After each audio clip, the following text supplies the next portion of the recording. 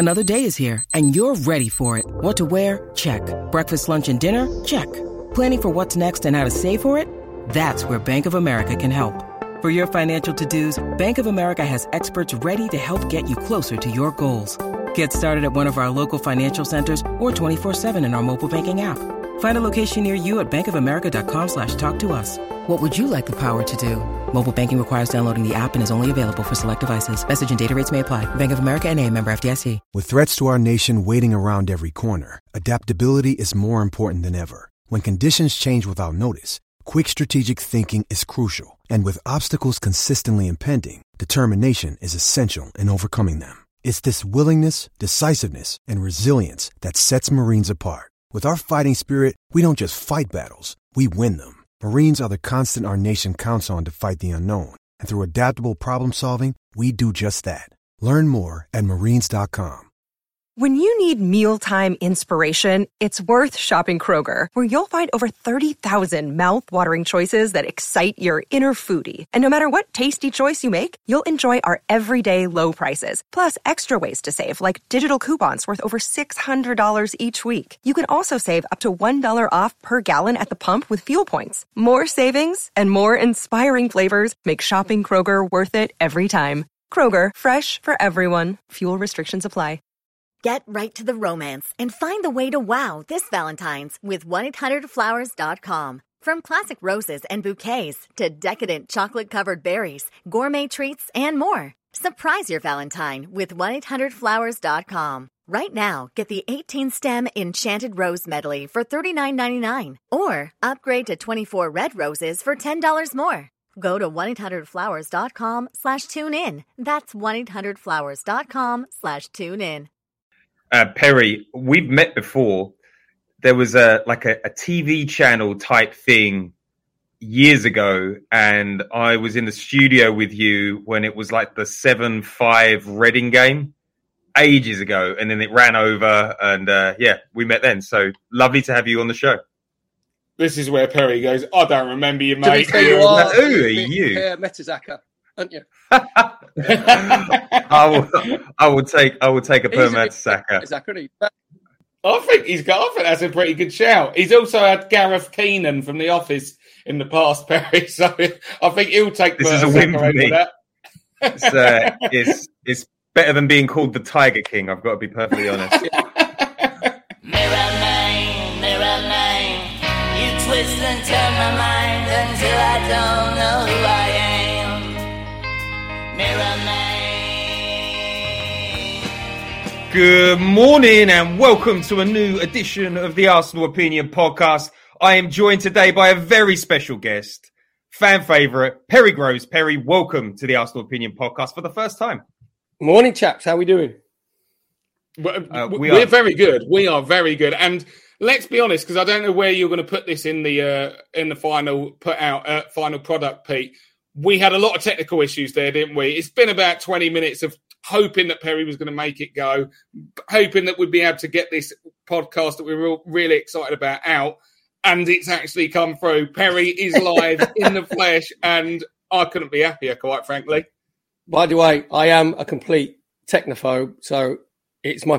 You know what actually changed? When I was a boy, I actually changed to fibre optic, like broadband, because I live out in the country, and this is the first time we've had problems, but I've winged it, so we're right.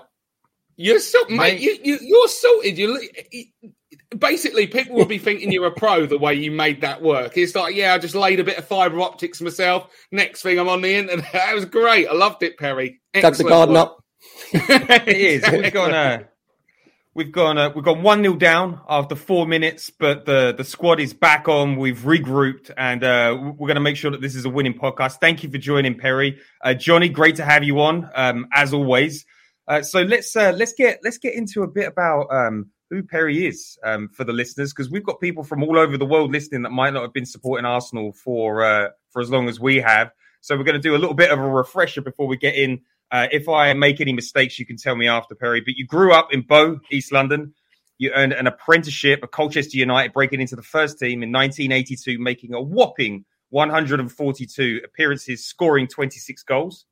You made the move to Arsenal in 1986, interestingly becoming George Graham's first signing for a magnificent fee of £75,000. You had some pretty notable moments setting up the winner for the 1987 League Cup final. You won the league with Arsenal in 1988-89. You won the league again with Arsenal in 1990 to 1991. And you finished your career with 21 goals and 156 appearances, becoming a cult legend amongst Arsenal fans. Then you moved to Southampton and Dagenham and Redbridge, which is close to where I grew up. And you also wrote a very successful book called We All Live in a Perry Groves World. Did that sound mostly correct?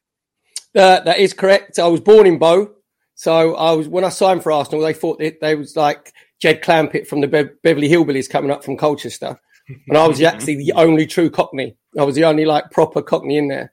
So, and in the paper, it said 75,000. Sorry, I was told 75,000. And then some of the papers, it said it was 50 grand. So I don't know where that other 25 went. I went with the higher one. Idea. I saw.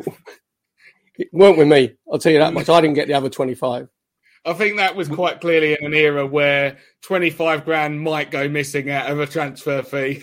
The thing is, allegedly, Johnny, do you know what I mean? So allegedly, we don't say it for fact. It was not fact. The funny thing about it is, being like an honour, right? Because I'm a goon. Everybody knows I'm a goon. My dad's uncle Vic was captain. Vic Groves was captain in the 50s.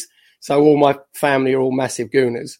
And when a manager first goes into a club like George Graham, you expect to have a stellar signing. Like your first signing, you put your marker down and then they're going, well, who is it? And I know everybody's thinking, who is that ginger? Herbert. I've never heard it from Coach. You're having a laugh. Who's a ginger? Who's that? I haven't got a Scooby. I drove into the training ground, right, in an MGB GT, which is worth a fortune now because it's be a classic car, but it was an old rust bucket then. And the head gasket had gone. It's my first day's training at London Coney. You want to make an impression. So the head gasket's gone. There's smoke billowing everywhere. There's steam coming out the engine. So I pulled into London Coney and there was Charlie Nicholas, Graham Ricks, Viv Anderson. So I jump out the car and obviously I'm nervous because I am like a nobody. They're all internationals. They're like, I said, all right, morning lads. And Charlie Nicholas went, all right, mate. Yeah, the groundsman shed's over there. They thought I was the new ground staff. They went, go on. Yeah, you can go over there. You'll be right. He'll sort you out. I'm going, no, I've just signed, chap. So, okay, fine. Champagne Charlie Nicholas as well. Yes. He's used to the high life, and he's seeing broken down motors. He's not used to that. I love that story. But on the same note, it kind of exemplifies the point that you were, as you said, not only an Arsenal fan, but you were someone who I think the fans would have seen as being someone who more represents them on the field rather than being someone who was somewhat disconnected. Basically too much of a fancy dan, too much of a superstar. Would you agree with that? Johnny, I think what you're trying to say, right, in a nice, kind way, in a roundabout way, when obviously we played at Highbury, which I call it was the temple, right, our ancestral home. Yeah. When fans were going to watch players play, if they saw, say, just before Liam Brady, or then latterly if you see Paul Merson or Dennis Bergkamp or Thierry Henry, Perez, they'll do things in games which will take your breath away and go, oh my God, I have I don't know how he's done it. There's no way in the world I could do it if I was playing football. When I played for Arsenal, they looked at me and I think they thought, right, if I played for Arsenal, that's how I'd have to be. I'd have to run around, be a nuisance, smash into people, just because I was quick. My thing was pace and heart and desire. And I think the connect then was, it gives you everything. I think that's what it was. That's how it worked. But on another way, like Ray Parlour, when he was in that fantastic team, although obviously became very technical while under Arsene Wenger. But it's that sort of thing. I think, and you become a better player when you've retired because they don't show all your misses on the YouTube bits. They show you goals and they think, oh yeah, perhaps he was better than we thought he was. So the clips are great. It's interesting that the way that you frame that up. There's been a lot of talk about the summer signings, and one of the big things that Arteta says every time before he talks about any of the people that he brought into the club is he highlights character, and you had character by the bucket load, and fans don't forget that, and Mate, it's relevant Pedro, now, right? You're right, 100%. I'll tell you what, I can remember there's a correlation which we'll talk about later between George Graham coming into the club, where we were still we've always been a massive club, but underachieving, very, very good players there, technically gifted, but maybe didn't have that real sort of desire that, George was looking for. And I sat down in his office and I was going to say negotiation, but it's no negotiation. How can I negotiate coming from Colchester to like one of the biggest clubs in the world? I was like, yeah, whatever. He saw your car, Perry. He said, not right. He felt sorry for me. Actually, with my son on field, I went and bought myself a brown 1.3 Escort. I don't mess about. Do you know what I mean? Yeah. Ladies. Lovely. Right, I'm not funny, sharp. You know what I mean? So I sat down in his office in the famous marble hall. You go up the stairs to his office, big oak door, and he sits in a big. Do you remember The Wizard of Oz, where when I think Dorothy first he's in this massive like chair. So George Graham sits in this massive chair and he puts him on like a little milking stool. So you're looking up with him. And I had my financial advisor with me. He wasn't an agent, he was a financial advisor. Brilliant, John Hayes. And so he talks about career where he first saw me. And he was manager of Millwall, so he's aware of me when I was playing for Colchester United in the old 4th division, which is now League 2. So I've made my reputation as a winger. I started off as a centre midfield player, but went out to wing. But he said to me, and I remember this day, he said, yeah, Perry, I followed your career with great interest. He said, I first come across you playing for Colchester United youth team, and the gaffer was manager of QPR's youth team.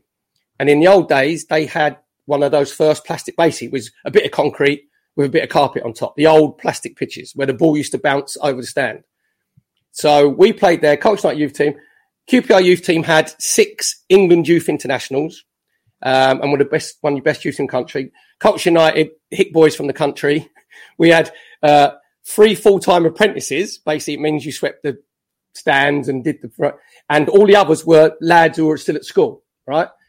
And we went about 3 or 4-0 down in the first half hour on this plastic pitch. Most of my teammates couldn't handle the pitch and cut the ball. We were 7-0 down after an hour. And he said, you stood out in that game. And I went, I must have played quite well. He went, no. He said, you didn't shut up moaning. He said, you didn't shut up moaning at your teammates, at your staff, at the referee. He said, your knees were all bloody because you kept doing sliding tackles because on the pitch there's like bits of your skin everywhere. He said, you didn't stop trying and you didn't shut up. And he said, I said to Roy Massey, who was our coach, said, who's that? And he said, that's a lad, Perry Groves. We think he's been our first team pretty soon. And he went, right. And he said he followed my career through the ups and downs, getting Colchester's first team, getting dropped, getting back in. And he said, there's one thing, and I've watched you as well, away at Stockport and away at Hartlepool, and that's it. He said, there's one thing that I cannot put into a player is desire. He said, I cannot put desire. He said, I can make you better technically. He said, I can make you better tactically. But what I'm going to do to this football club, he said, I'm going to change the culture and I'm going for players with heart and desire. Now, if you think, I was the first signing and everyone thought, who the bloody hell was that? Then after me came Lee Dixon, Steve Bold, Alan Smith, Nigel Winterburn, Kevin Richardson, all from the lower levels, from lower leagues. And they all had one thing in common, which was desire. And I think the correlation, which I can see, which Arteta's trying to do with our younger players, is very, very similar. It's a very similar sort of situation that we're in. What a start to this podcast. That was a great analogy. I really like that, Perry Groves. That's a really good start. Now, we're going to kind of bounce around from your era and the modern era because so many of the themes cross over. And sorry, by the way, for the tinny echo, I've got this laptop sitting on a bin in my Holiday Inn room right now, so I can't do anything about it. I apologise. I'm that kind of dude. So, Perry, when you say about the desire, which I thought was a brilliantly worded kind of memory, when you look at the current Arsenal team, and in particular the new signings that have come in, who are the characters that you think embody that desire that you just talked about the most? And if you were to do a pie chart, out of what would make a successful team as you see it, how much of that pie chart needs to be either players with desire or inbuilt in each player's individual pie chart, if you like? How much would desire need to be, part of their makeup? Yeah, it has to be. It has to be individually.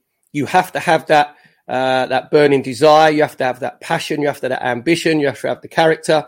And that's why, and what happens as well is, when George Graham, and he was a disciplinarian, and Arteta's a disciplinarian as well. You know, again, there's a bit of a correlation sort of there. When you buy younger players, they buy into your ideas because you just want to learn. You know, sometimes with senior players are established, whose attitude might be left a little bit left to be desired, or on sort of big money, and they've seen it all, and you might not be able to get a reaction out of them. You might be asking them to do things that they don't want to do or they haven't been used to do it. Whereas if Arteta again has had to get rid of what I call some deadwood and get them out, George Graham did exactly the same thing. Then you get the players in, and you have to have as well, what people got to realise, Johnny, is the expectation at Arsenal Football Club are huge. The pressure is massive. You have to be able to handle that pressure and that expectation of the history of the club before, the expectations, you know, and it's actually increased from George Graham winning, you know, league titles, winning FA Cups, League Cups, Cup Winners' Cup, then to Arsene Wenger, you know, with the Invincibles. So you're judged, an Arsenal player is judged on a different level to anybody else. So you have to have that mental strength as well. You have to have that mental strength. And I'll tell you what, I must admit, I think the one person in the last probably half a dozen games who I look at and think, you're mentally strong and you actually believe that you belong in this arena is Aaron Ramsdale. I've just watched him and everybody doubted him. Everybody was saying, well, he's been relegated twice. You know, I've seen him playing games. But if you go into his background, when he was at Sheffield United, he was player of the year. When he was at Bournemouth, he was player of the year. Some by the fans, some by the players. And he came and he was under scrutiny. He was under a lot of pressure and he's actually embraced it. He's actually embraced it and gone, no. And I like how vocal he is. I like his body language. In the last away game, remember when he was taking the goal kick and they give it the, your whatever. And he turns around and he goes, yeah. And he gives it one of them. Come on then. He's like, bring it on. This is me. This is my character. That then transmits itself. You can tell that the back four, which are looking a lot better shape, you know, a lot more organised, their confidence goes up because they've got someone behind them who is exuding that. And it comes down to character. And again, just examples. There's people who've come to Arsenal. There was a goalkeeper. We had a goalkeeper called Richard Wright. Brilliant goalkeeper, right? Played for Ipswich. Excellent, came with big reputation, come to Arsenal. The difference is, when Richard Wright was playing at Ipswich, if he was pulling off, like I called him an octopus, pulling off saves everywhere, and Ipswich were 1-0 up, and he's kept them from going 3 or 4-1 down, but then in the last 10 minutes, ball goes for his hands, Ipswich would be in the local papers, Richard Wright earned us a point. He saves us from beating 6 or 7, getting beat 6-7-1. You come to Arsenal and you do it, no one remembers your flying saves. They remember the mistake. It'd be Richard Wright has cost us 2 points. He's cost us the win. And you have to be able to handle that. And there's some players that can't. So it's, you're judged on a different level and the big clubs. And I look at our team now. I mentioned Aaron Ramsdale, Ben White. I thought we should have bought him, probably 18 months, 2 seasons ago when we played against Leeds in the FA Cup. And he was outstanding and they should have beaten us. And he looked the part then. You think he'll suit us. So, Lukonga as well is going to be, he's learning his trade, but he's going to be a really good player. Tavares looks excellent at left back. He will make Kieran Tierney's level go up because all of a sudden there's someone pushing you thinking, oh, right, my level. So at the moment, it's all very, very healthy. When I'm watching, I know we're 10 unbeaten, you say that, but when the jury's out on Arteta, I was always one of them going, I can see what he's trying to do. You know, sometimes he got a few team selections wrong. Sometimes I think he overthought it, tried to beat Guardiola-ish. But now he's got the 4-2-3-1 or the 4-4-1 once you look at it. And I've gone on a bit, Johnny, sorry, but the other person that I think he has made a massive difference, and I've been a big fan of his, and he's been in and out a lot, is Lacazette. We've worked together, Johnny, and I think Lacazette playing up front brings the best out of Aubameyang when he goes to the left-hand side because Lacazette holds it up, he brings people in. Putting him just a little bit deeper, I didn't see. Now, looking at him a little bit deeper, Smith Rowe and Saka have benefited because they have someone who's, one, experienced, two, is physical, who will put himself about, who will put himself into challenges, who will go on the press after Aubameyang sets it, will engage their players. So all of a sudden, then Smith Rowe and Saka are thinking, oh, that's handy. We've got like a semi-minder in there. And I think Arteta putting him in that position, I think, I must admit, I didn't see it. You know, it's a bit of a stroke of genius. You think, yeah, that's good. So it's the balance of the team's looking really good. It's brilliant. I've just loved hearing you break it all down there, Perry. And I mean, so there was a name that, first of all, I have to be honest, when you talk about these vicious, horrible Arsenal fans who questioned the signing of Aaron Ramsdale and that he was relegated twice. You're yourself being one of them.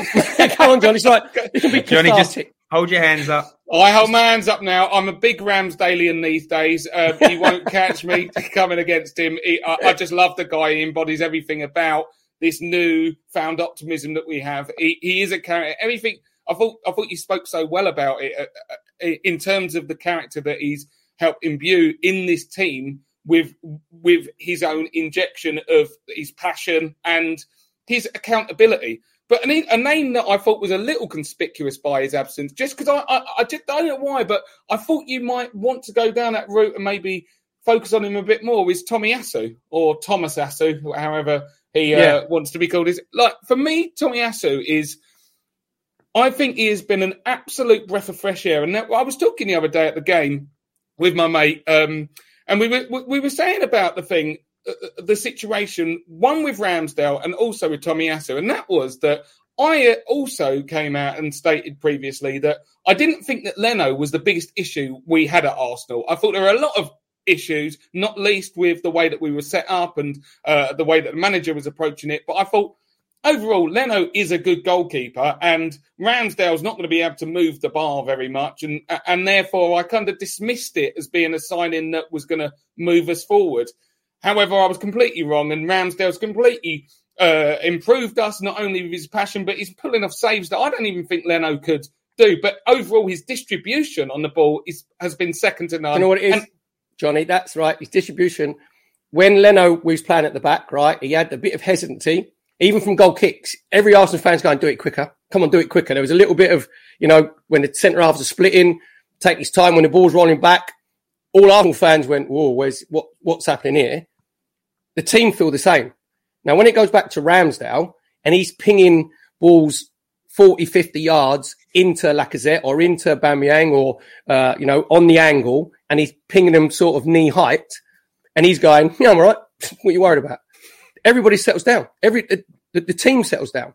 So I don't think that people was going to see that side of his game was going to make so much a difference in everybody around him. I didn't know he had that in his game. You're completely right. Moonrakers, different. He's been a different gravy, and it has changed our ability to spring attacks because he gets into our attacking players so much quicker. There is no, ambling on the ball like Leno did. But just to come back, double back on that Tomiyasu issue, I think that one of the areas where I think that a lot of Arsenal fans did know that we could improve in recent times was at right back, because God love Hector Bellerin, and he also was a bit of a cult hero, and he came through somewhat the academy after joining from Barcelona, and we felt connected to him. But quite clearly, through Tomiyasu's involvement and inclusion in the team and his immediate impact, you realise how stale things had got with Hector in recent seasons, and quite frankly, he just wasn't able to put in those top performances anymore. And I think that Tomiyasu, whilst being quite almost unspectacular in his approach to football in some ways, is very spectacular in terms of his output for us, because his intensity doesn't drop below a 10. He is very consistent with his defending, very rarely caught out of position. And I actually think he's better from an attacking point of view than what some of us might have thought. A couple of nice balls, even at the weekend, that were whizzing across. I just wanted to get your thoughts on Tomiyasu and the impact you think he's made. Johnny, do you know what? He's got a very good PR machine as well, because it's been leaked, isn't it, that in transfer deadline day, that the mob up the road were coming in for him, and he's like, "No, you're right. I'm quite happy where I am. I'll stay here." Then he went, "Arsenal come in. Yeah, okay, great. Where's the plane? We're off." So it was very, very good, very clever. But he probably even means it. I was there for that. I'm pretty sure his debut was against Norwich, wasn't it? At home, I think. I think so. Or one of his first games. Yeah, he was straight in, wasn't he? Off the plane. Off the plane. And Arteta said, I look at him in training, and he went, no, he's just come in. And what the thing that becomes infectious and contagious is enthusiasm. The enthusiasm. And he was up, and people thought, we will last 65, 70 minutes. He was up, down, he was overlapping, he was getting, and it was recovery. He was getting back. And you can actually see that he actually enjoys, here's a shock, he actually enjoys playing football. You can tell, and that ebullience rubs off on people. He's very good technically. He's only going to improve with better players around him, from what he's been used to playing with. So, I think he's a very, very good addition. Very good addition. I also, if there was a moment where we can kind of drill down and accentuate that, if you think about Hector Bellerin, and I'm not questioning the guy, I do like Hector Bellerin. But you know what happened after his injury, right? He was never the same after his knee injury. He was never, because Hector was very, very quick, very quick, up and back. He didn't have that explosiveness, and I think someone who got injured, I was very quick, and someone who suffered from a major injury, like finished my career, I snapped my Achilles. You never really get that full confidence back. If you rely on your electric pace, which he did, and he always looked like he was, to me, 80% of Hector Bellerin at his pomp. And that was it. It's just unfortunate. And you think, okay, Hector, we thought you was going to improve and you was going to go on an upward trajectory, and he didn't. He sort of leveled off, and his performance level just dropped off. So that's what happened with Hector. Pete, did you want to jump in? Yeah. I did want to. I was very interested in the comment about George Graham signing players that had a certain character level. Mm-hmm. Matteo Guendouzi was shipped out after having major bust-ups with his teammates, with the management team, with staff at the ground. He went on loan to Hertha Berlin, was called an animal and very juvenile by the management team there, and now he's having a good time at Marseille. And a lot of Arsenal fans say that you need that sort of attitude at the club, because if there's a fault of Matteo, it's that he wants to win too hard. I just wanted to get the professional take on having someone like that around, a club that's trying to build a new culture, and whether there's an insider line on why you ship players like that out. It's quite simple, to be fair. It's a risk to reward. If a player is unbelievably well class and he might have a character flaw and he might cause you problems, but on the pitch, typical example is Cantona with Alex Ferguson and Manchester United. Alex Ferguson indulged Eric Cantona because of what he brought to the team on the pitch on a regular basis. Guendouzi was never ever on that level. And you actually look and you think, well, I'll give you one, he had the bust up at Brighton, didn't he, with Mopé, when he's, giving it like how much you want and whatever, that sort of stuff. At the time he was 19, 20. And it's like, mate, I was very critical after that. I said, calm yourself down. You ain't that good. You shouldn't be going around saying that. You have banter on pitches, right? That's not a problem. But you haven't done anything in your career to be going around giving it big time Charlie stuff. And then obviously senior pros had a little word and said, calm yourself down. And apparently they went away to Dubai and he went there early and he still met up late, when all the other players there for training and whatever. So I think Arteta gave him a clean slate, but he still wouldn't listen. He still wouldn't. And in the end, you think, Arteta thinks, I can't spend that much time on you. I can't spend that much time indulging on you because, all right, you might be half decent, you might improve, but my time invested in you individually doesn't warrant. You're not that good. You're not on the top level. So, and everybody says that managers treat players equally. They don't. There's different levels depending on how good you are. Put example, George Graham was an unbelievably strict disciplinarian. Unbelievably right. He was the dictator basically. And if you crossed him and you didn't work, Paul Davis did an article in the paper about George Graham about the way we were playing. We didn't see Davo for 6 months. He was training in the far field with the cows and the sheep. We thought he'd left. And you think, right, if he can do that to Paul Davis, we better be like button our lips. Paul Merce is my best mate. Merce, like every sport documentary, Merce was always getting in like a little bit of trouble. And every time he got in trouble, I was with him. Every time I got in trouble, he was with me. There was a bit of a, correlation there. But Merce was getting in more scrapes than me, right? And he would be pulled into George Graham's office. He'd be told, you find 2 weeks away, you do that again, I'll kick you out of the club. You've got to get yourself sorted out. If that was me, and I was behaving the same way, Merce was an excellent player, right? One of the top players. I was a good player. Good players don't get away with that behaviour.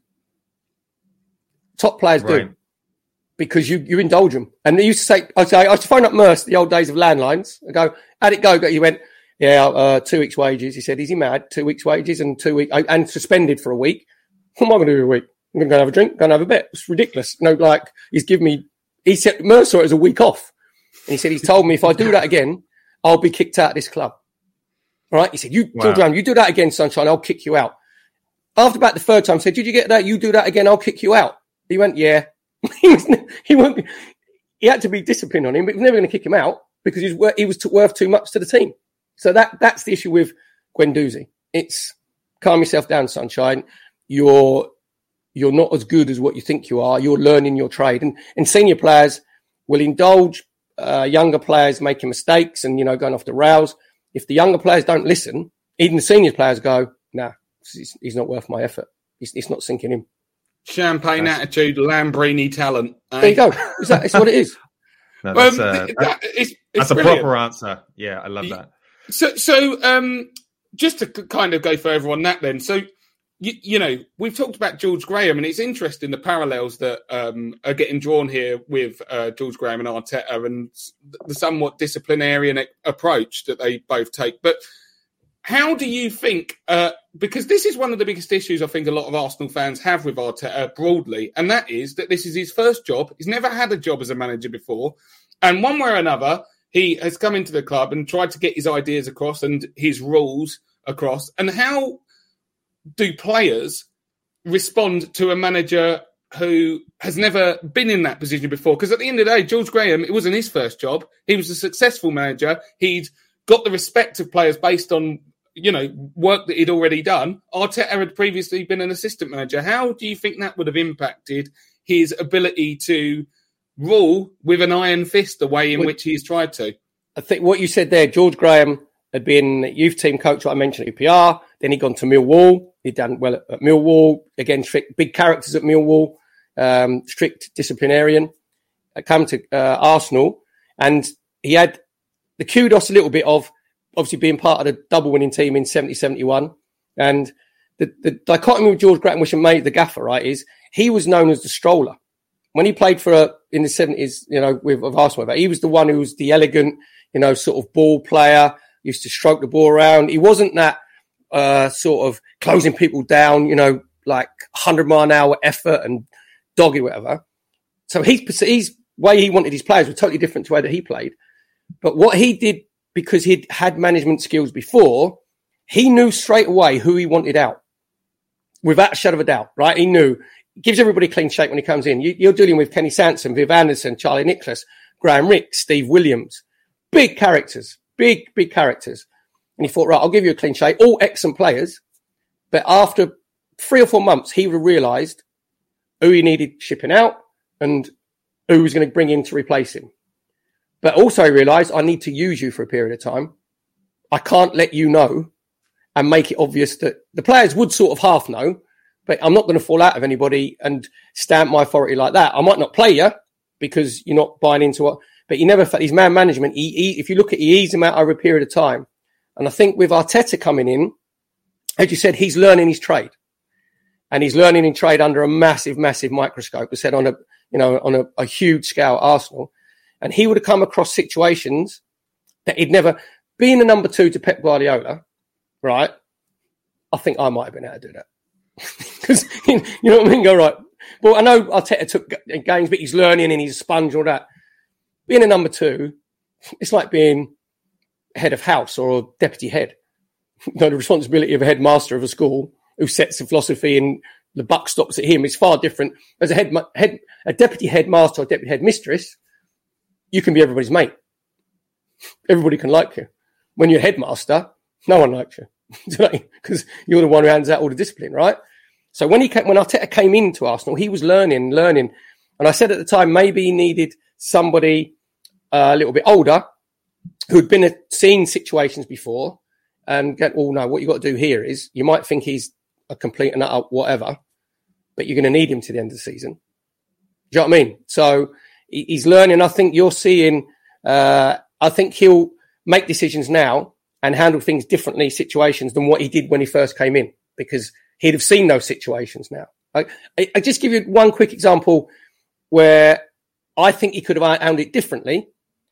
When we played that mob up the road and Aubameyang was late and he dropped him. And we won the game, obviously won it 2-1. So, right, but and it was like, I don't know whether Aubameyang was late constantly or it was the first time he was late or his timekeeping's bad, but he's still the captain and he's still your main man and he has a massive influence on the dressing room. So Arteta, bravely, by the way, is a big decision because everybody's going, whoa, it's easy to drop a younger player or someone who's not as important, but leaving your captain out to say, right, to make an example, basically, if I leave him out, I can leave anybody out. Now, I think the way that I've seen manage handle it is you dig him out in front of everybody and say you'll disrespect what you think you're doing, you're letting your teammate, blah, blah, blah, you'll find 2 weeks' wages, you're captive Arsenal, and you give him Rogan and you still play him, and then you pull him in and then you go, you can't be doing that, you owe me. If that was anybody else, I'd have dropped him. And I don't think there's any coincidence that Aubameyang's sort of form after that incident, I mean, we weren't particularly great, the team, don't get me wrong, but his body language, I don't think looked good. Yeah. And now the relationship between them two is very, very healthy. Now you see Aubameyang now, he closes down, he tracks back, he's bought into Arteta. Now he might, in the long term, he might have respected Arteta more for doing that. But I think you could handle it in a different way. But Arteta's never been in that situation before.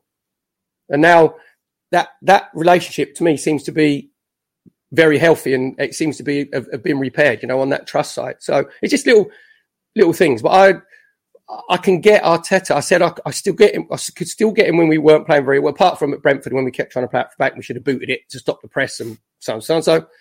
But I get it. Teams mirror managers. And he's a very intense football person. I don't know what he's like personally. And he wants his team to play high octane, intense. And his prerequisite is you don't run about, you don't give 100%, you don't try and implement what I want you to do, you ain't going to play. And I'll take my cap off to that. I'm all for that. So, I love that. People are excited about what you're saying on the pod. We've got NGX saying, why on earth is Perry not on Sky BBC? Far better than any other pundit. So the fans are enjoying this. So I want to shift onto a different topic. You mentioned earlier that younger players want to learn, they pay more attention, and they'll go with your ideas. Emil Smith-Rowe was in an interview last year, and he mentioned that Arteta says stuff, and it comes true on the pitch. I don't think there are many young players that would go to war for Arteta quite like the Smith. What do you make of his England call-up and just the overall contribution he's made since December 26th last year? The thing with Emil Smith-Rowe is when you watch him play, he reminds me a bit of a street footballer. I know he's come from the academy, which is great, but I look at him and players of my generation, you played in the road, you played in the street, you played like on a bit of concrete. Do you know what I mean? You played up against the garages. And he reminds me a little bit of that. Even though he's probably about 5'9", I'd say, 5'8", 5'9". He can handle the physical side of it for a younger player. There's a humbleness about him that I like. There's a joy about him that I like. And he's not afraid to take people on. He's not afraid to go 1v1 with players. There's so many players that you see these days that get in wide positions or they get around the box and their first thought is to cut inside or pass it square or pass it. He's not afraid to dribble the ball and take the ball and take people on. And the one thing I said that he needs to add to his game, which I think he's got. Obviously, he's got his 5 goals, I think, and 2 assists this season in all games. Is his end product and his final decision making is getting better, which was going to because he's obviously a young player. And I think when he's getting in those positions, he calms himself down a little bit now, whereas before he was a little bit erratic. And it won't. I love the desire. Obviously, Saka's the same. Marcelino's been injured. If you have talent plus desire plus a humbleness, you've got every chance. You've got to have all those 3 to be top of the tree, to play for a massive club like Arsenal or, the other big clubs. If one of those 3 is missing, talent on its own isn't enough. It's nowhere near. You have to have the other components.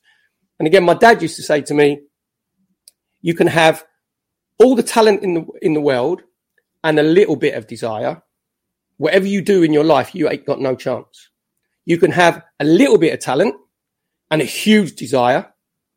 You've got every chance of being whatever you want to be in whatever, not just football, whatever, whatever trade you decide to do. So, and he will, no matter how good Emil Smith-Rowe gets, because there's still a big, percentage for him to improve, right? Because the ability he's got, he's never going to be a 20 goal season, but he should be a 10 to 15 goal season with 10 to 15 assists which he will do, right?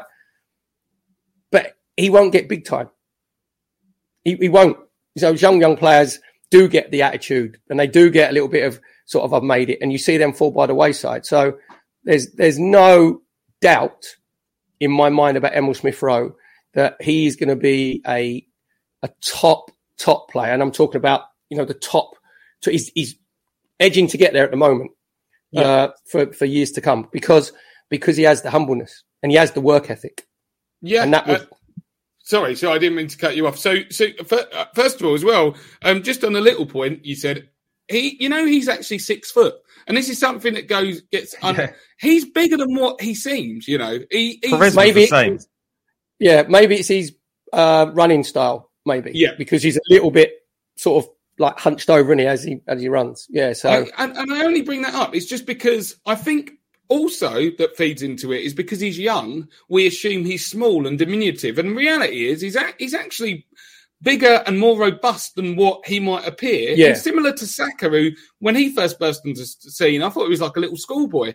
Saka's not getting knocked around by people, and I think both of them have bulked up over the summer. Obviously, Saka was playing a lot of football with England, but they filled their frames out a little bit more and they look like they're physically ready for the challenges that the Premier League is going to bring. And Smith-Rowe is, it's starting to show with his performances on the pitch. He is. John, that's a mental thing as well, though. You can be slight of frame, but you can still be robust and strong, and that comes in your psyche. That comes in you ain't going to knock me around. You ain't going to be trying to bully me, and that comes. You make yourself more resilient. You're right, because when you're younger, some players I equate them to like baby giraffes. When they're huge, but you've got to grow into your body. You've got to grow into your frame. Sonogo. Yeah, exactly. But then once you've done that, you still have that mental fortitude to go. You've got to have that little bit, and don't be fooled as well by their humbleness, right? And they love playing football, and obviously Saka, we see that beaming smile of him, right? If you watch him in little games sometimes, when he just looks like he's gonna lose his temper, his facial expression changes. There's a little bit of nastiness and aggression in there. Do you know what I mean? They're not just these nice, like, boys who love playing football. And I just got to say one thing. I loved the fact that we didn't give the ball back to Watford. I absolutely. Let's talk about that. Let's get up. That's what I was going to go on. That was my next point anyway. Yeah. Sportsmanship drama. Let's talk about it. No, there's a different culture at the moment where referees, and I do a lot of games for TalkSport on the co-commentary. So I'm watching a lot of live games. And I did a lot of championship last year, and because we're doing 3:00 championship. And in the championship, that's what I call proper men's football, where no one dives around. There's full-blooded challenge going in. And the referees, when you see referees say, get up. And I love the referees going to players, get up, you're not hurt, get up. There's been a directive, I'm 100%, in the Premier League this year from the referees, and they're looking at players thinking, you're not injured, and they just ignore it. You know, in the old days, they'd blow the whistle and go, well, stop the game, he's on the floor. If you look now, there's a directive. I've seen loads of Premier League referees go, get up. So when Danny Rose kicked the ball out, I think it was Toucan or who was injured for Watford, and pretended like he was lying on the floor, right? Yeah. Or Turan, I think Toucan. And so he gets knocked over. Danny Rose looks at him. He knocks the ball out of play. Now, Danny Rose is kicking the ball out for his own player. If he's kicking the ball out because an Arsenal player is injured, 100%, you should give the ball back. But he's kicking the ball out for the sake of his own team. And then because the referee didn't blow and say stop, he got up. And it's like, no, you play on. You've got to have that little bit of edge, that little bit of nastiness. Why is the debate in, you know, you work in the media, you work with TalkSport.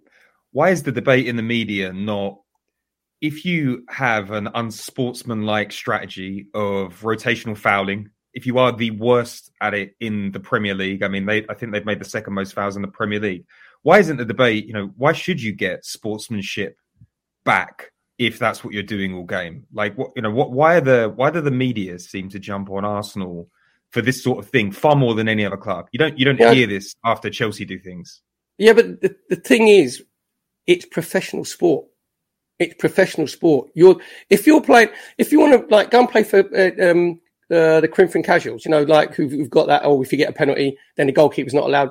They don't let their goalkeeper try and save it, and they've got a different ethos, which is fantastic. It's professional sport, and I'm not talking about cheating because I hate dive. I still think for diving there should be a panel. It could be even, you know, retrospective where you get banned for 3 or 5 games, and then that'll eradicate diving within 3-4 months because managers will tell their players, don't be going down cheaply because I can't afford to lose you for 3 or 5 games. And it makes the referee's job easier then because if a player goes down, the referee think, well, he can't be diving because he's going to get banned for 5 games if he does. So you've got to push the boundaries. You've got to try and do anything you can to win a game of football within the rules. And now I did TalkSport last night and with Jason Cundy, and he said, morally, I said, don't play moral. Why should Arsenal all of a sudden be the moral compass for football? There's far worse things that happen in football, on football pitches that, you know, that goes on, which is worse than that. And I say that moral giving the ball back, I say if it was an Arsenal player was down, I get it. Danny Rose kicks out because his own player's down. I just wanted to jump on this because this was the point I was going to get onto as well. And there's been a lot of talk about it. Jamie Redknapp again has shown, you know, his true colours. It's just anti-Arsenal for me. He consistently comes out, even when there are glaring pieces of evidence to suggest that he's wrong, he will still come out and bash Arsenal. And that is the way it is. But I wanted to draw... I was at the game, the Watford game, as many of our listeners will know, and I was directly in the stand next to where Danny Rose kicks the ball out. Now, what is not being discussed in this scenario is the player goes down, the referee doesn't give it. Even if you think it's a foul, it's irrelevant. The referee hasn't given it. But what you have to look at the context of a situation. What the context has not been explained by people like Jamie Redknapp is that Danny Rose was getting skinned repeatedly by Saka. It happened 3 or 4 times on the bounce. He was getting run ragged, and what he needed was a breather. And we all know, when we talk about gamesmanship, when these guys kick balls out, or when players go down and try and get the game stopped or whatever, it's part of the game. They are trying to buy themselves some team. You can regain momentum or stop the opposition's momentum. Stop the momentum. You can just calm it down. You stop their momentum, regain composure, get set again.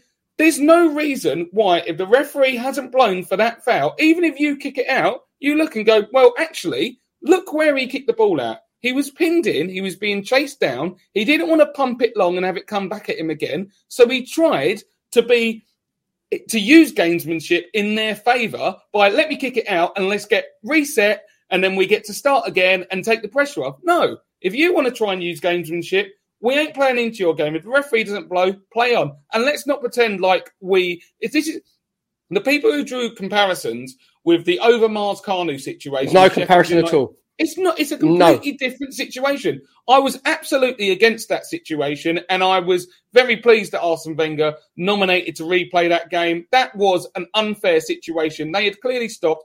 We took the ball and threw it where they couldn't be set. We threw it, so we had a 2-on-1, and by the one being the keeper, we were always going to score. It was an abuse of the situation. This was completely different. They were set. Danny Rose was trying to take the momentum out of Arsenal in terms of our attack, reset and be able to, regain possession for his team. That's different. You've tried to use gamesmanship, didn't work out, and guess what? It works against you. And quite frankly, I hope more teams do this and play on, particularly when players are being a bit coy about the way that they go down when they're clearly not injured. Exactly. And he'd got up anyway. Exactly. He'd got up, right. So he wasn't injured. So he was trying to get the game stopped, to stop the momentum. How many times you heard the pundits, I'm not just saying Jamie Redknapp, but the pundits go, do you know what, Arsenal, they're a little bit soft, a little bit flaky, a little bit naive, right? So they can jump on that, and they've been right in the past because we have been a little bit soft in different situations, you know what I mean, a little bit naive. And all of a sudden, when we show a little bit of like nastiness, a little bit of streetwiseness, now it's like, it's outrageous. You think, well, you can't have it both ways. So later in the games, when goalkeepers are wasting time, or when a player goes down, if that player's team's winning, how many punches go, he's being a bit cute, he's being really, that's game management.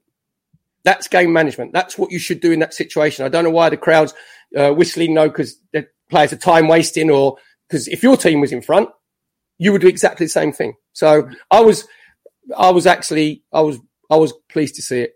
Danny Rose was shouting, and I could see it. He was shouting to the guy, "Stay down, stay down." He's pointing. He's going, "Get down, get down." And I'm like, "Are you kidding me? You like, why are these people complaining?" Danny Rose is clearly pointing to his guy, going, "Get back on the floor." That is cheating. If you're telling your player when he's not injured and he's got back up to get down, so you can justify the fact you've kicked it out so you can get the ball back. No, you're trying to be cute. It didn't work out. Don't try with all these, recriminations after like we're some bad guys. No, you tried to be cute, didn't work out. Bad luck, you got beat. Johnny, there's another thing as well. Right.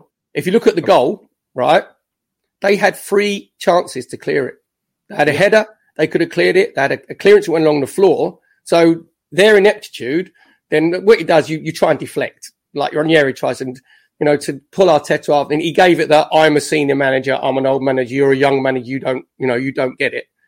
I know Arteta was very good afterwards. Really, I'd say it like that. He'll be in the dressing room. I'll guarantee you, right? He'll be in the dressing room going, lads, that's brilliant.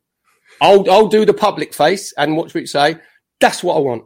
George Graham did the same thing. The brawl at Old Trafford. We got docked 2 points. They got docked 1. I don't know why that. We must, because we won the fight probably. But so because Anders Limpar was getting booted on the floor, and all of our lads like piled in. Obviously, Rocky's piled in, Mickey Thomas piled in, blah blah blah. It was us going, you ain't bullying us at Old Trafford. I don't care who you think you are. Because if you saw one of your mates in a scrap on the street, you wouldn't run away. You'd go help your mate. So in the dressing room, George Graham's like, that's my team spirit. That's what I want. I want you getting in. This Southern side, no one takes liberties out of us. He said, but unfortunately, lads, I'm going to have to cane you outside and you could get fined. And some of the lads fined a week's wages, 2 weeks' wages. And George Graham was like, I can't condone this. Arsenal Football Club don't take that very well and very lightly. In the dressing room, it's like, get in there, my son. No one flipping takes liberties with us. That's the way that it works. So moving on to another subject, which I think is topical. Arsenal have had a tendency over the last decade, maybe even into Arsene Wenger's tenure, when things were going well, that when things start to go against us in a game, heads drop and we let football happen to us. This game, we had 2 goals disallowed. The rotational fouling was really ramping up and Ben Foster was having an absolute worldie.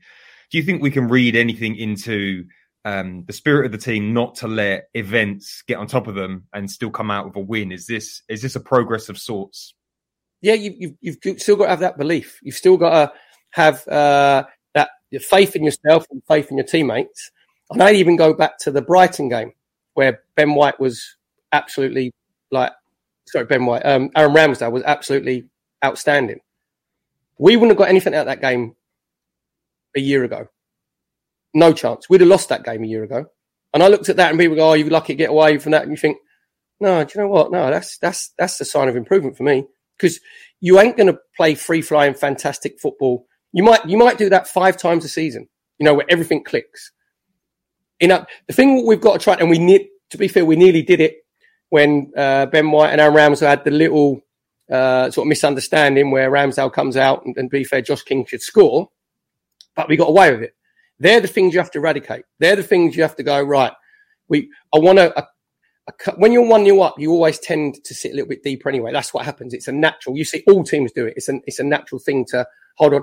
But then we just got to get where we're a bit more calm and composed when it's in those situations.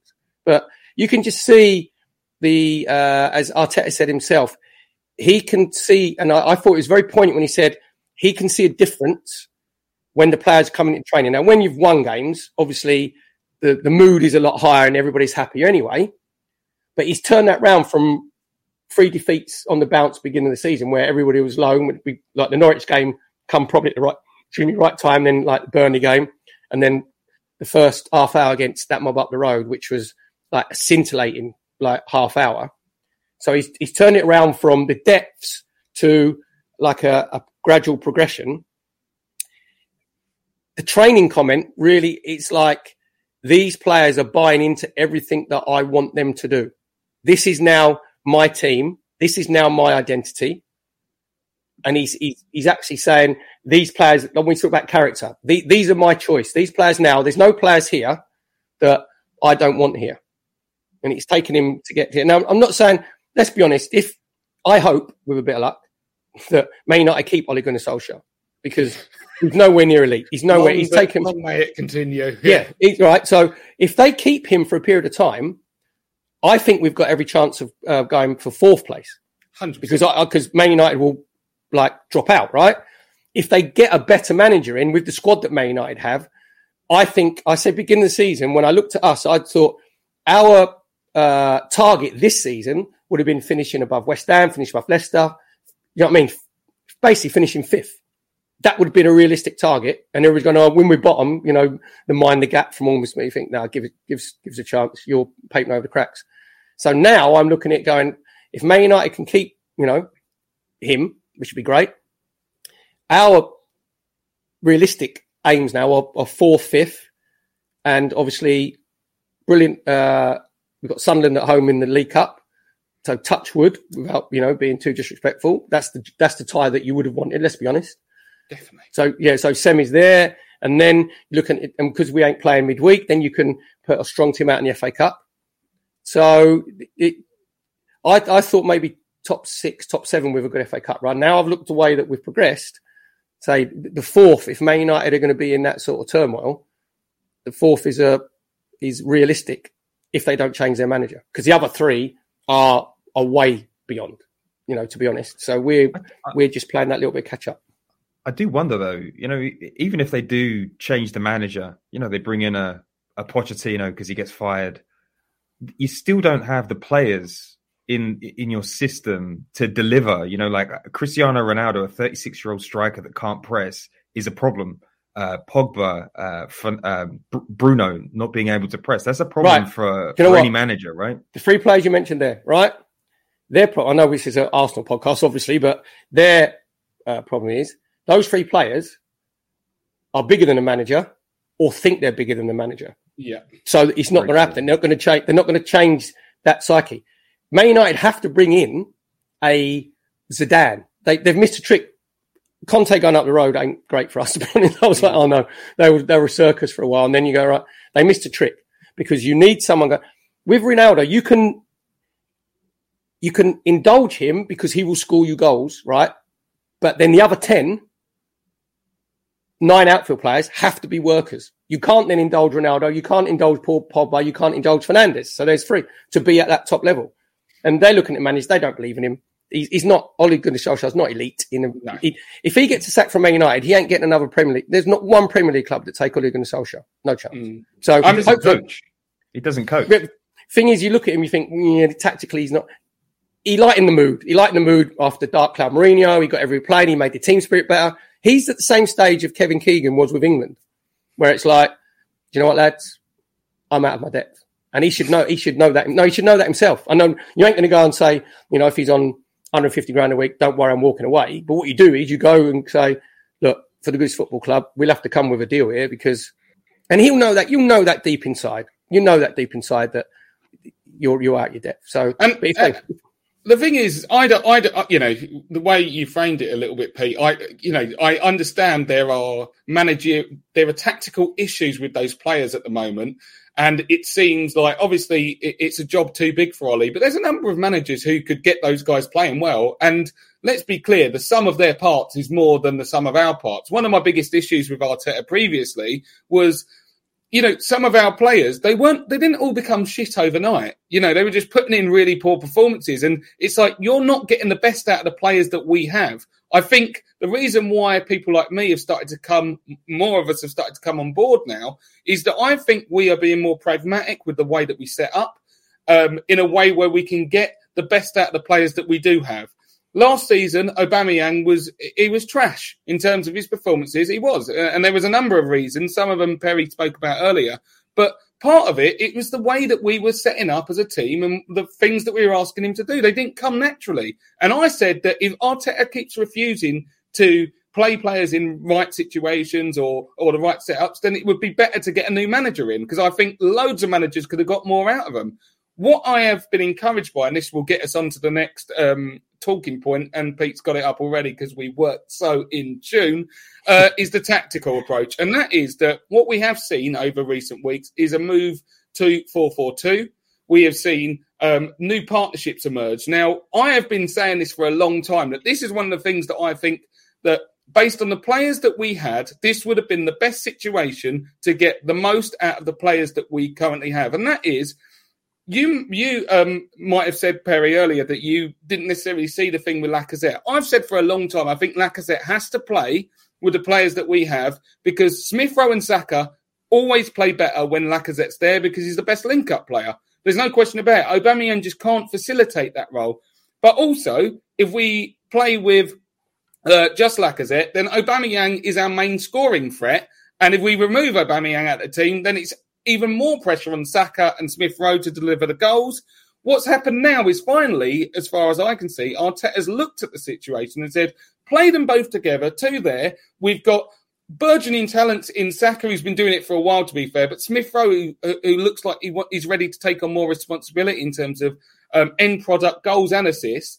And you're starting to look at a structure that looks like it can be reciprocated on over a longer period in a number of different games, built around big partnerships that work better in a kind of, there's synergies that are forming here, which should be able to see us through longer stretches of success over the course of the season, where Lacazette feeds Aubameyang, but also Smith Rowe and Saka balance each other out. Lokonga and Partey look stronger in the middle, and that defence, fullbacks look excellent, and the partnership that is burgeoning between Gabriel and Ben White looks like it's been like they've played together for years, when really it's been about 6 games. So that 4-4-2 looks like it's absolutely the way forward. I just wanted to get your thoughts on that, Perry. The thing is, with when I said about, I think it's more of a 4-4-1-1, because Lacazette comes a little bit deeper, right? Or you can even go 4-2. In different bits of the game, it would be 4-2-3-1.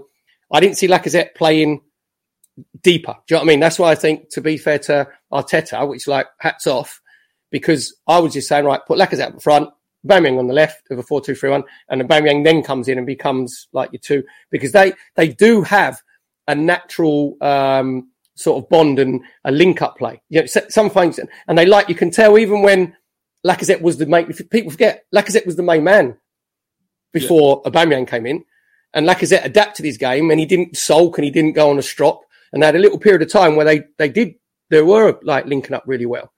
So I just think, as long as Arteta, sometimes when we play with a false 9, sometimes trying to overthink it, and just go, no, just go basic. Players just want basic information. So as long as we keep, now, I'll be amazed if we ever go back to a back 3. Now I think it will just be the back 4, whatever the personnel is. Whoever comes in, they when you play the back 4, you know your roles. You know exactly. You can tell that they've done a lot of shadow play together, a lot of functional play. Then always have the two midfield players. Whether it's a 4-2-3-1 with, you said, Partey and Lokonga, whether Maitland-Niles comes in. Then from that 6, then you can maybe tweak the forward players this round. But if you've got that basic 4-2, then you can go any little system around them because you've got that solid base behind you. So I think obviously going forward, like Partey and Lokonga, I think will be the best partnership in there. We have to say, Agreed. I thought Maitland-Niles against Watford, he looked like he wants to play as a centre midfield player. So he's got to make sure every time that he plays that in Arteta's eyes, he's the next cab on the rank. He's the next one if someone gets injured or someone's lose a bit of form, where he's just going, I'm ready to take your place, sunshine. And that can only then be healthy. That's players are like, again, go back to George Graham. In the old days, in the 80s, it was always everybody played 4-4-2. There was a couple of teams that played 3 centre halves, but most 4-4-2. We were very robotic. Everybody knew their jobs. Everybody knew what your job was if you played wide left, wide right, if you played up front, if you had to close the fullbacks down, if you had to close the centre halves down. And players, you want to take that, you want to be a little bit where you don't want your robotic thought process is in the final third, where, and again, I think sometimes we overpassed in the past. I think it was, I called it football by numbers a little bit. But if you look at us now, the rotation's far better. There's more freedom to move in the final third. But then when you're without the ball and you've got to go and win it back, or you've got to go and set yourselves up, you shouldn't have to think. I knew when I played, I knew everywhere. I knew where the ball was, where I should be, without even thinking. And I think that's what you're seeing a little bit with us at the moment. Perry, there was quite an interesting conversation that we all had in the summer that was like, Arsenal's biggest problem is in attack. And we've gone out and we spent 156 million, mostly on defenders. It's quite interesting how much those defenders have opened up our options in attack and allow this system to thrive, because we can't be pressed anymore. We've got 4 defenders that can all deliver into the final third. They can all play short. Like, how do you think the defensive foundation is helping our attacking game this season? I think it goes back to Aaron Ramsdale. I think it goes back to having the confidence in your goalkeeper, and it makes you calm down a little bit. I think as a character, I think Ben White is very calm. He's very comfortable on the ball. Then I like the way that their partnership is with Gabriel. You know, Gabriel's like probably goes to try and nick it and be a bit more aggressive than Ben White does, but he can do that. Gabriel has improved on the ball. We mentioned Tomiyasu earlier. He's not like a hit raking passes in, but he's very good at just like, and the thing that I like about as well is I used to get frustrated when we used to try and play out from the back, but we went centre half split, then it'd go left back, centre half, right back, centre half, back to Leno, and we'd actually end up going backwards. And how many times can you remember Leno would have the ball deeper than his own 6-yard box in the wide areas? You know, like, no, chaps, I think with us now, we actually look to pierce it in quicker into midfield or into Lacazette. And where I've always been a big fan of Thomas Partey. He hasn't got because of his injuries, he hasn't got a run. But if you look him, his first thought is, I'm going to either let it roll across me, or I'm going to, even if you pass it forward 15 yards, your momentum actually is going forward, and then your back 4 can push up a little bit. Whereas before, I think we used to go, it was too managed. We used to go sideways a little bit. And even Lokonga likes going forward, whether he's travelling or passing. Maitland-Niles did the same thing against Watford. So it's all just these habits. It's all just a different, you know. And the other thing, just one thing, I know we've run out of time, but there's with Arteta, and I've always stuck by him, even, you know, because I could see what he was trying to do. I thought he overthought it a few times, and sometimes he tried to be too clever with his team selections. I just want him to sit down for a little bit sometimes. I just want him to like go and, if we're playing well for 10, 15 minutes, just go and sit down and just go and, you know, watch it sort of unfold, because he's always on the end of his technical area, and he's always obviously demanding and shouting and screaming, which is great. But just, you know, when we're playing well for 10 minutes, just go, okay, I don't need to be like constantly at it. Because if you're right back or right wing or left back or left wing, you're like, yeah, right, Gaffer, yeah, right, yeah. Okay. You think, yeah, right, I'll tell him.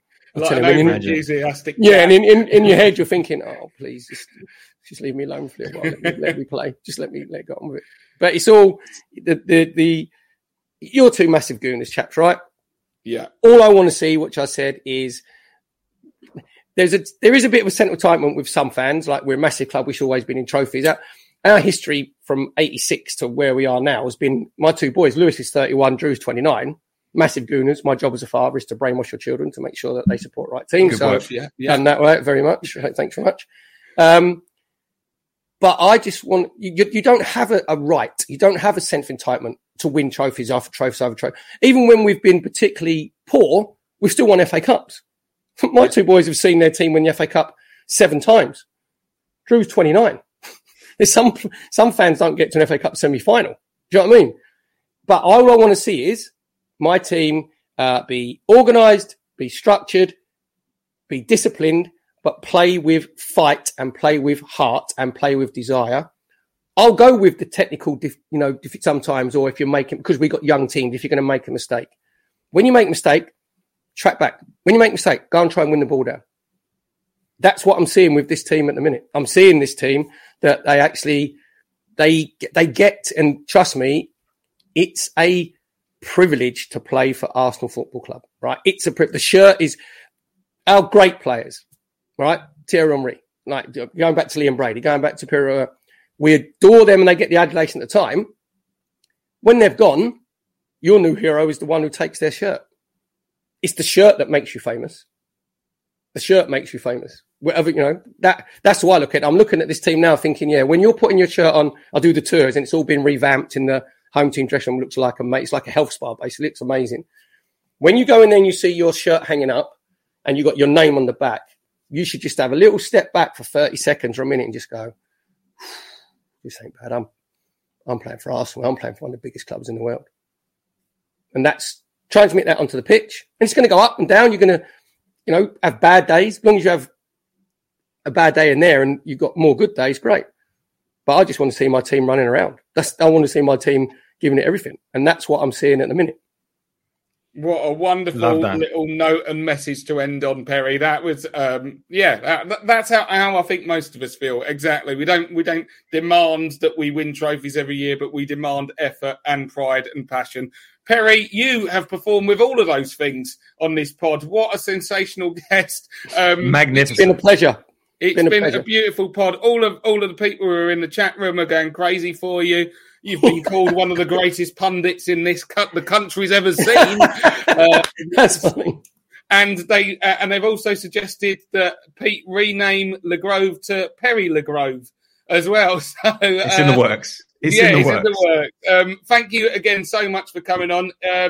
Obviously, people can catch you not only on this podcast, but you're on TalkSport all the time as well. Are you on any social media? You might. No. I don't want to read what people think about me. To be honest, I don't. If they want to tell me in the street, if they want to tell me in the street, they think I'm a whatever. Then we can have a conversation. But I don't want to be reading it.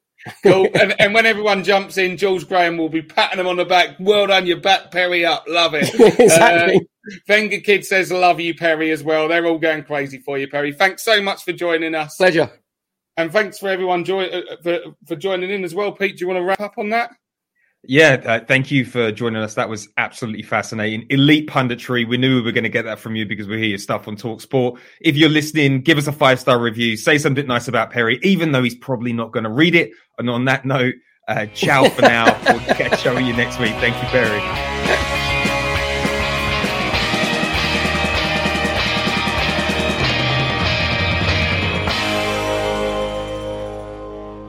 Hi, I'm comedian Johnny Cochran. Now, last year, my life was turned upside down when I became a first-time dad. Yeah, and I'm sitting there thinking, this is a little bit crazy right now. How am I going to get through all of the challenges in front of me? One of the things I thought I'd do was set up a podcast talking to other fathers about their experiences.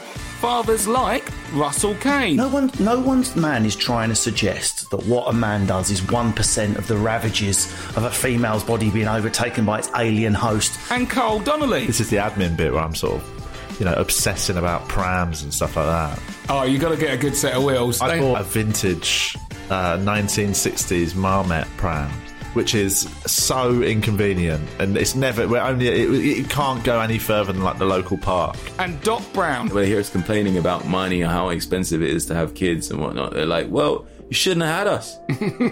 It's like, it's your fault. And it's like, I mean, I turn around and it costs me 300 quid.